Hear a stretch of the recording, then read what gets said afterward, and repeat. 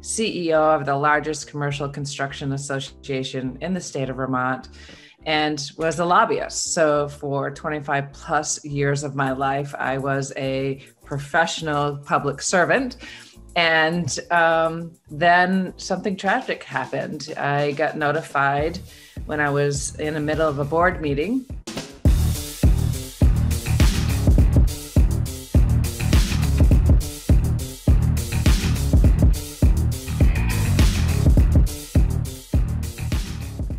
Hi, I'm Terrell Turner, the host of the Business Talk Library. And today I have another great guest on because, it's something that you don't usually hear a lot of is a person going from public practice of, working in the governmental sector from, different roles within the government and just with working with lobbyists and et cetera. You don't really hear those people moving over into launching a business and entrepreneurship. It happens a lot, but you usually don't hear about it a lot. So today I wanted to bring on a great guest who's navigated both worlds and is building a dynamic business that's not just about making a profit for a business, but really making a solid impact and helping people. So I want to welcome to the show, Kathleen L. Welcome to the show.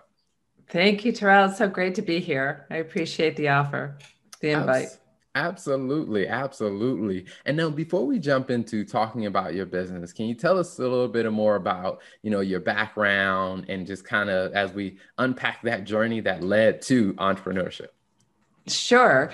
When I lived in Vermont, which I was born and raised there, I became a public servant. I owned and operated businesses with my former husband. I was a legislator for 8 years, worked for the governor for 9 years, became a CEO of the largest commercial construction association in the state of Vermont, and was a lobbyist. So for 25 plus years of my life, I was a professional public servant. And then something tragic happened. I got notified when I was in the middle of a board meeting that my son had taken his life.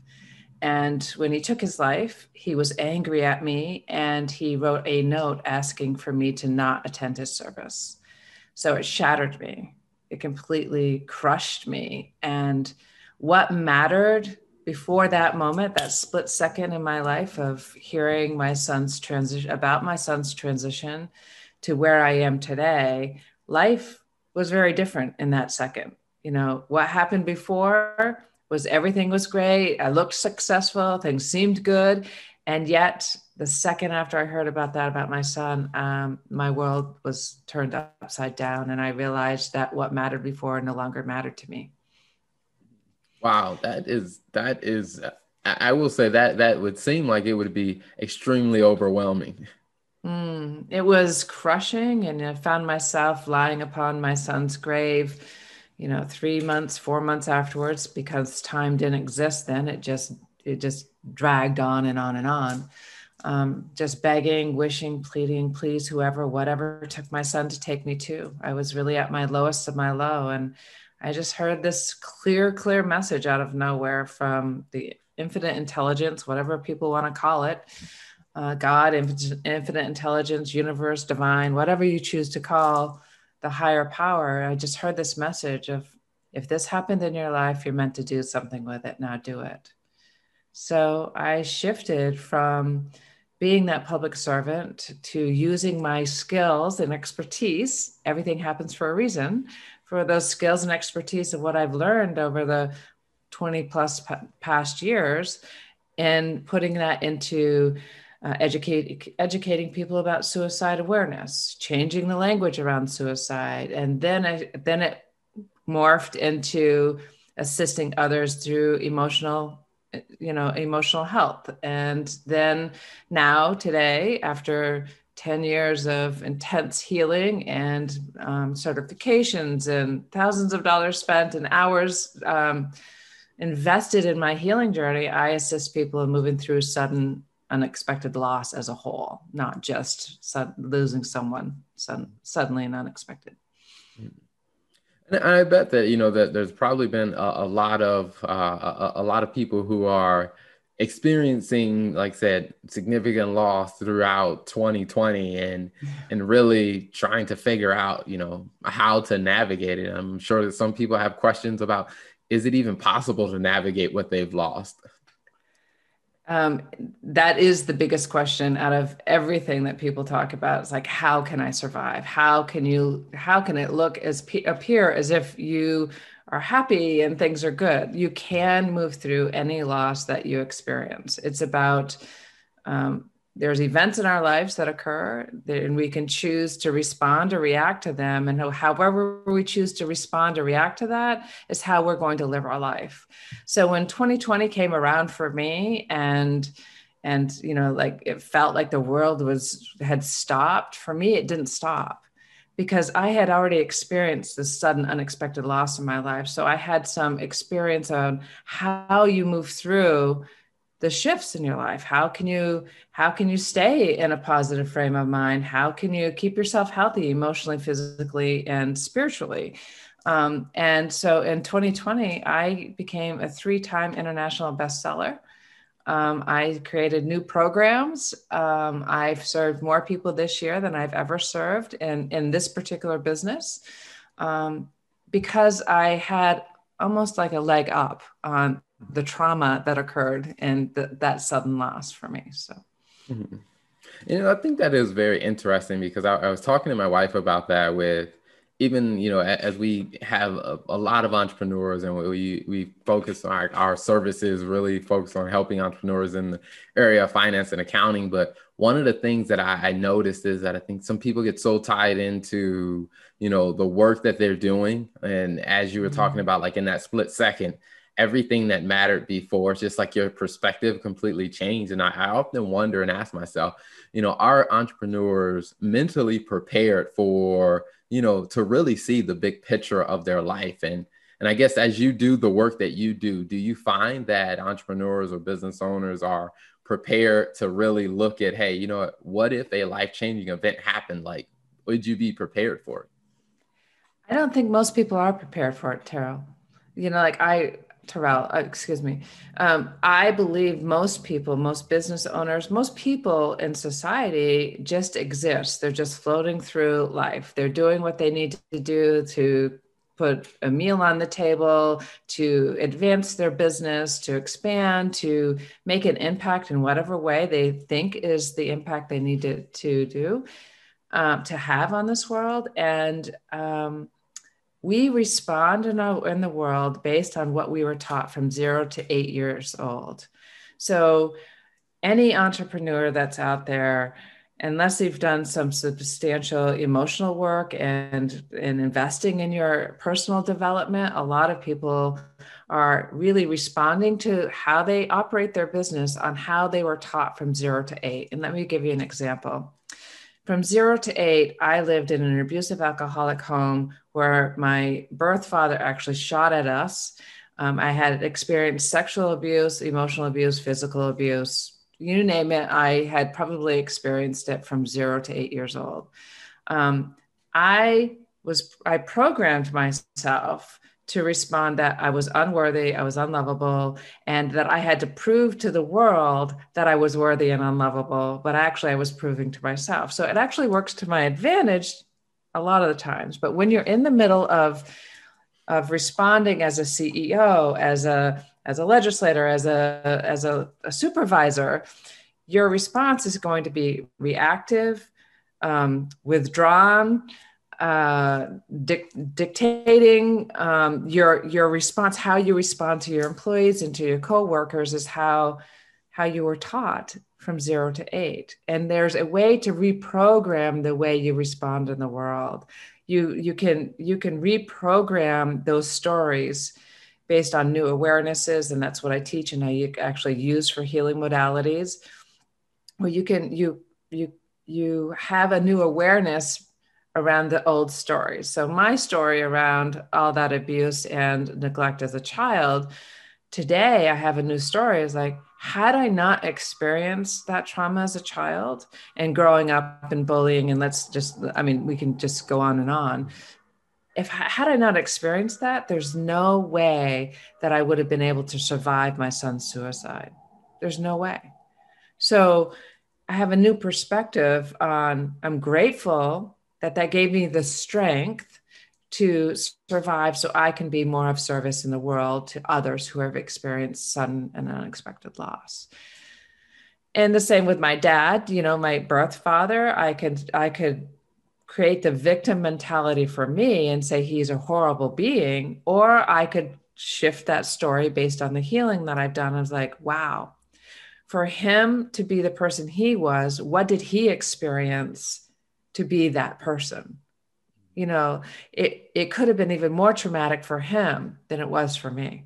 So he did the best he could with what he knew during that time. So I have a whole different perspective about people's behavior, their responses in the world, and I have more compassion and love and forgiveness for others and for myself, for that matter. I think that is a very big point. I think that I've had to learn myself. It's just that having compassion for yourself, because I think it's so easy to get in that mode of beating yourself up. But I think that's an amazing point. Now, one of the things I'm curious about is, with such an impactful mission and, like I said, that personal drive and, the personal journey that you were on and that, growing into something bigger than yourself. What has that process or that journey been like of actually building an organization or building a business around, this mission? It's really about a journey. I think the number one thing, there's two things that I share with people. One is the grief prescription. No matter what change you go through, there's 3 B's in your life that you can respond to. Be in the moment. Don't look too far ahead, because if you do, you're basing your story on what you're experiencing in that moment.